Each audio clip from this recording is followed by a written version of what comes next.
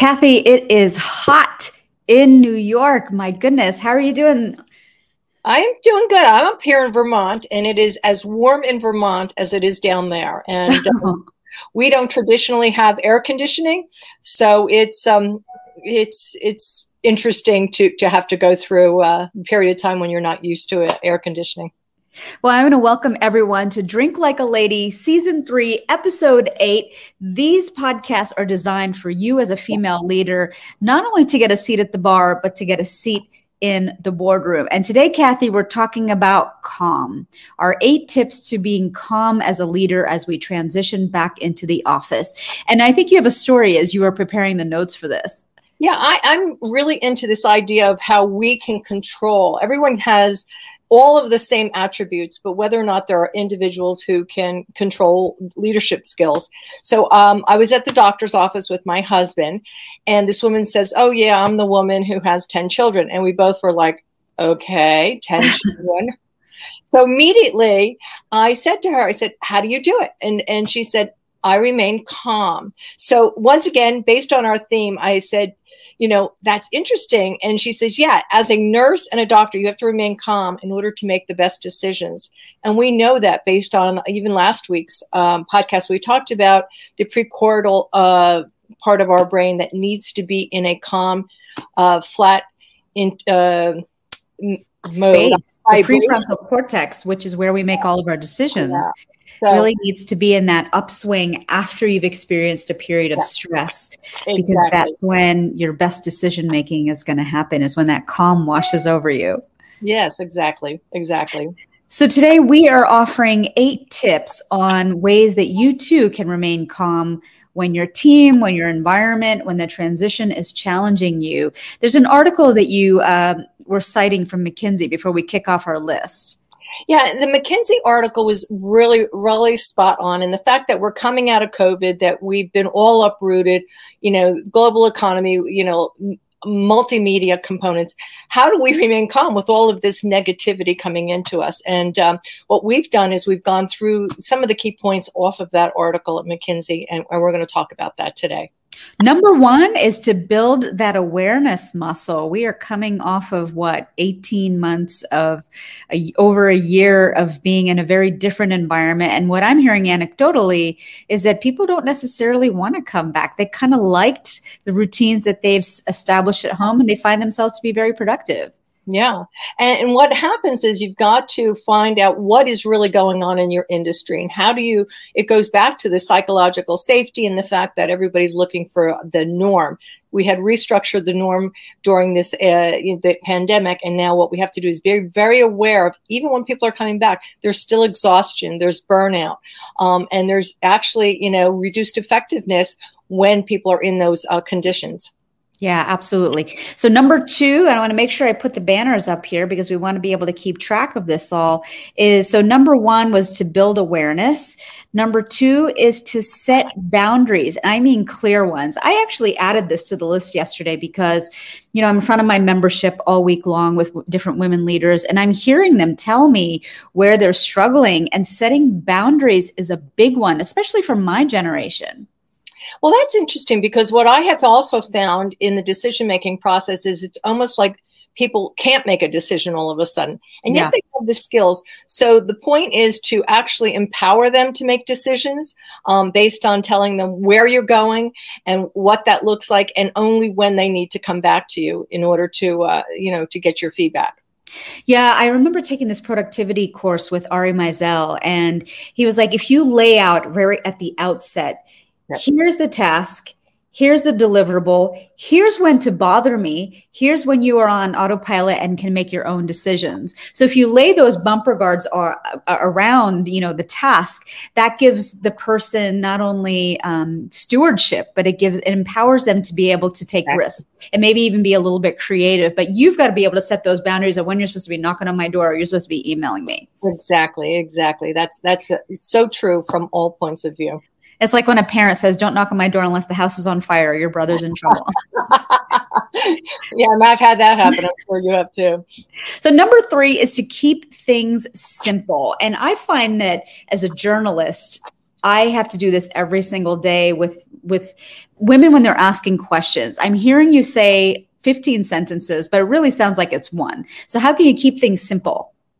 That is really important. What we have now is communication overload. And I find that in emails, and I finally had to ask someone out of my audit group, I said to them, don't send me a novel, send me the points of which you want me to act on it. Because not only is he sending it in a way that he's trying to get it off his chest, once again, that's where it is, but I'm less effective in getting him what he wants. So it's really important, write your email, then relook at it, write your communication tools.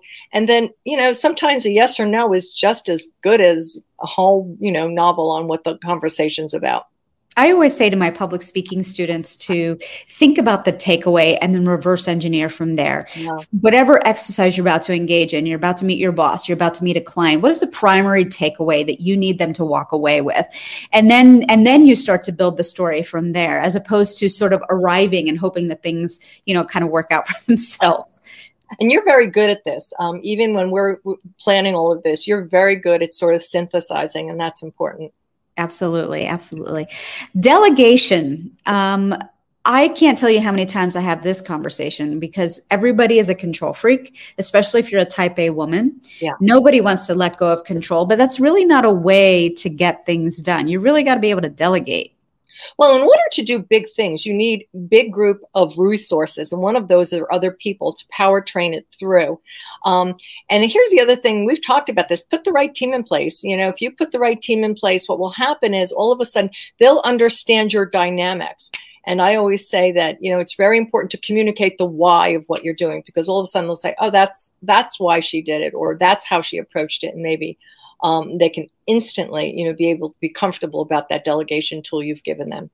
And I'll also layer on top of that, sometimes it's important to explain, like I just did a meeting with my VAs this morning. One is transitioning out, one's transitioning in. And I was like, the number one thing that we need to worry about is making sure that the mechanism that processes membership is top of mind and smooth before one of you leaves, because that is 63% of my revenue pie. And so I gave her the why as to why that was my topmost concern and what's keeping me up at night as there's the changing of the guard. I also want to add to the whole delegation component is, and when there is a success metric, what you share it to the people you've delegated it to, so they understand how they were part of that success model. I love that. Maybe that goes back to that memo that you send. You're like, here are the bumper guards, and here's when you were successful. This is how you'll know. Exactly. Okay, number 5 is what I like to call the football postmortem. And then you wanted to layer in the meditation. I mean, when I say football postmortem, after any pro game, the team sits down and they look at what went right. They look at what went wrong. And what are they going to do the next time that situation rears its ugly head, or not ugly head, on the football field? And I don't know that we ever stop to actually do these kinds of postmortems.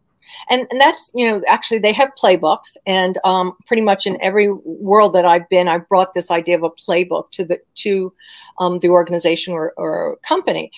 What that does also is it allows us to actually calm our brain down, and our mind, and it allows us, especially through meditation, it actually accelerates where we could have done better. It actually allows us to remain actually very needlepoint focused on what possible solutions are. And there's not always one solution, but there may be additional solutions on that postmortem. And any successful leader, Steve Jobs is the first one that comes to mind, meditates. And I don't know that I really knew why until I became, the leader of my own company. It's just, you're making so many decisions throughout the day. You really need that bandwidth to be able to do it. And meditation affords you that. Yeah. And it's a clearing. It's actually a clearing, and it doesn't always take a lot of time. Everyone thinks, oh my gosh, it takes me a half hour. No, you can even start to practice it 10 minutes a day, twice, 2-3 times a day. And sometimes, daydreaming is also considered a form of meditation. But really, it makes you less reactive, I think, yes. Like you'll pause before you respond and really think about what your response is going to be, because it's hard to take that back once it's out there. But also for me, just builds that self-awareness muscle. Like, oh, Joy, you're going down that rabbit hole again, rather than just functioning on autopilot. And it allows the stress level, which is what we're talking about throughout this series, is it allows it to, dissipate. And that's really what you want to do. You want to get back down, you want to recover, and you want to be ready for the next challenge. I always call it a challenge. Yeah. All right. Managing expectations is tip number 6. I mean, I'll be the first to say that I often have way too many expectations, both of myself and others around me. And my grandmother once said to me, Joya, do not have expectations of people who barely have expectations of themselves. They are always going to let you down. Save yourself a world of disappointment and stop holding other people to those bars.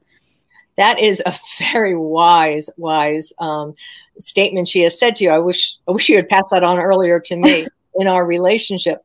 But what's really important is to understand what your operating model is, and then those individuals around you who you can depend on. So you have to manage the expectations based on the people. And that is why, as you increase your effectiveness, you want to make sure that the individuals working with you do the same as well.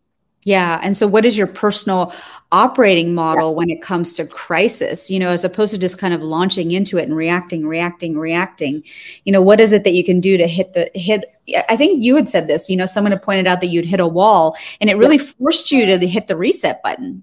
And that was just a few weeks ago. We talk about this, we practice this, and yet even ourselves with everything going on, there are those times. So when someone said, they gave me words, you hit a wall, I was like, someone has noticed that in me. And basically I can use that now. And that's why I'm in Vermont, hopefully de-stressing a little bit. I'm so jealous. Being purpose-driven. I just had a speaker, Tara Moore, who wrote the book Playing Big. And she said, we are as human beings primed for fight or flight. But if we get any kind of feedback that is maybe offensive, maybe not, what we wanted to hear, how can we, instead of being defeated or instead of being defensive, get curious and really try to understand the purpose at the end of the day, as opposed to getting derailed by a comment? And that is really important, because when we default to our triggers, that's when we're stressed out. So she's very wise in saying to, you got to pull that stress down. You got to make sure you're in a place where you have actually fed yourself some good information and understand where you're going. I also, listened to Oprah over the weekend, and she said, once I made a decision to be on intention, which is purpose driven, what's my intention in any relationship, I no longer gave up and became a victim of other people's wants. Same thing. And, sometimes those powerful comments just change you forever, all in a good way. Once again. Yeah, I think the additional line that Tara had said is that, feedback is really giving you information about the priorities and preferences of the other person. It isn't actually maybe even about you. So if this person is your target audience, then you have to integrate it. But if it's not part of your target audience, then you just got to leave it by the curbside and really stay focused on what it is that your purpose is and how that's kind of driving the end results that you want. And I think what also is important, not everybody can see, we all have blind spots. So not everybody can see an entire picture until they've had conversations. Once again, bringing that to the idea of learning and being a continuous learner, and then making hopefully what we hope is an objective decision. Yeah. And I think when we're younger, we often don't have all that self-awareness, like everything is like taken personally. But over time, when it's not your first rodeo anymore, you're able to kind of stay focused on why you're doing what you're doing. Exactly. All right. Number 8 is to really manage yourself. How can you continue to flex that muscle and be outside of your comfort zone, so when something blindsides you, it doesn't derail you completely? One of the I was talking to my husband last night, and I said the best thing that ever happened to me in my management career, and I've had a very long one, was that I could say I made a mistake. I mean, what happened was then I wasn't defensive. If I actually made that mistake, or if there was an error, or if there was something I was missing, rather than immediately going to a defensive mode. Because once you become in a defensive mode versus defending, you then actually give up your power. So managing yourself is to become extremely aware and then become very self-conscious of what your key trigger points are and what you're talking to yourself about. Yeah, mind over matter. And this is a tough one because, and I'm hearing this all week long, is that people find themselves being very emotional. Like things are very emotional. And this goes back to what we were talking about with burnout, right? Like when you're on the edge of burnout, everything is, a level 4 or a level 5 disaster. Yes. Excuse me. And you're reacting more emotionally, but how can you learn to really manage yourself whenever you're in a tough situation? And you actually have a story about this from the time that you were COO of a company in New York. Yeah. So I went in as a COO, and I, having had so much experience, understood that there were certain things that had to happen operationally. And when we took a look at our 3-story building, what happened was that there were exits outside that were not actually conducive to someone getting out. Should we have a fire, a disaster, any of that? So I brought in the fire inspector and we did a walkthrough, and we came up with an entire plan, my team and I. I also, the CEO was like, why did you do that? There was no reason to do that. Once again, very, like you shouldn't have done that. Between 2 and 3 weeks later, we put a full plan in place. We let people know what they had to do, and we had a monitoring system. There was a fire 2 buildings over, and they asked us to actually evacuate. What was really great was within 20 to a half hour, we knew where every project manager was within the city, whether they had come out. We could feel confident that there was no one inside, and it was seamless. And it was like a team winning the Super Bowl, because we knew safety was important, and we knew that there was a confidence, a calmness throughout the whole incident. And I still have pictures of fire trucks outside. I love it. So you built the plan, you road tested the plan, even in the face of your naysayers, and you were able to be totally calm because you knew there was a plan in place. And I think that that's probably a huge defining factor for why the pandemic just really gave a lot of people analysis paralysis, because they hadn't put in any kinds of plans if all systems went down or everything changed. And there's not a lot of people, I think, who understand that when you practice going into these uncomfortable situations, whether it's practicing, beforehand, like I did in this case, and that came from years of experience, and then practicing this with the team, you can there could be a bigger disaster, and no one was hurt, but there could be something bigger that we feel confident now as a group working on this. So that actually elevates the amount of calmness we can exhibit amongst all of our employees and peers. And you can feel really empowered by it too. You know what I mean? I know that would give me some calmness. All right. Next week, we're already up to episode 9. Good Lord. Where's the time going? What are we talking about next week? We're going to be talking about teams and creating the optimum team. So we've sort of touched on that today in terms of delegation. If you can't delegate to someone and they're not the right team member, you got to talk about that, and you got to make some hard decisions or put skills in place. The other thing is the optimum team. Are they teams? Are they there for you as well? And also passing on what you know as an executive leader in order to make that work for them. Kathy, if anyone wants to work with you, how do they get a hold of you? They can call me directly, 609-933-7600, or at my email, stewartkathy@gmail.com. Awesome. And if you want to get a hold of me and work with me on your public speaking, I would love to hear from you. And you can email me at joy@joyadas.com. This all nests under a larger leadership platform that I have for women, and I'm always happy to share about that as well. All right, Kathy. I am jealous that you're in Vermont. Bring me some cheese.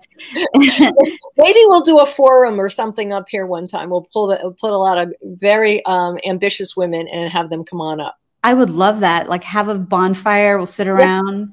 Yes. That sounds wonderful. Sounds good. Have a great week. Take care. Have a good weekend. You too. Bye now.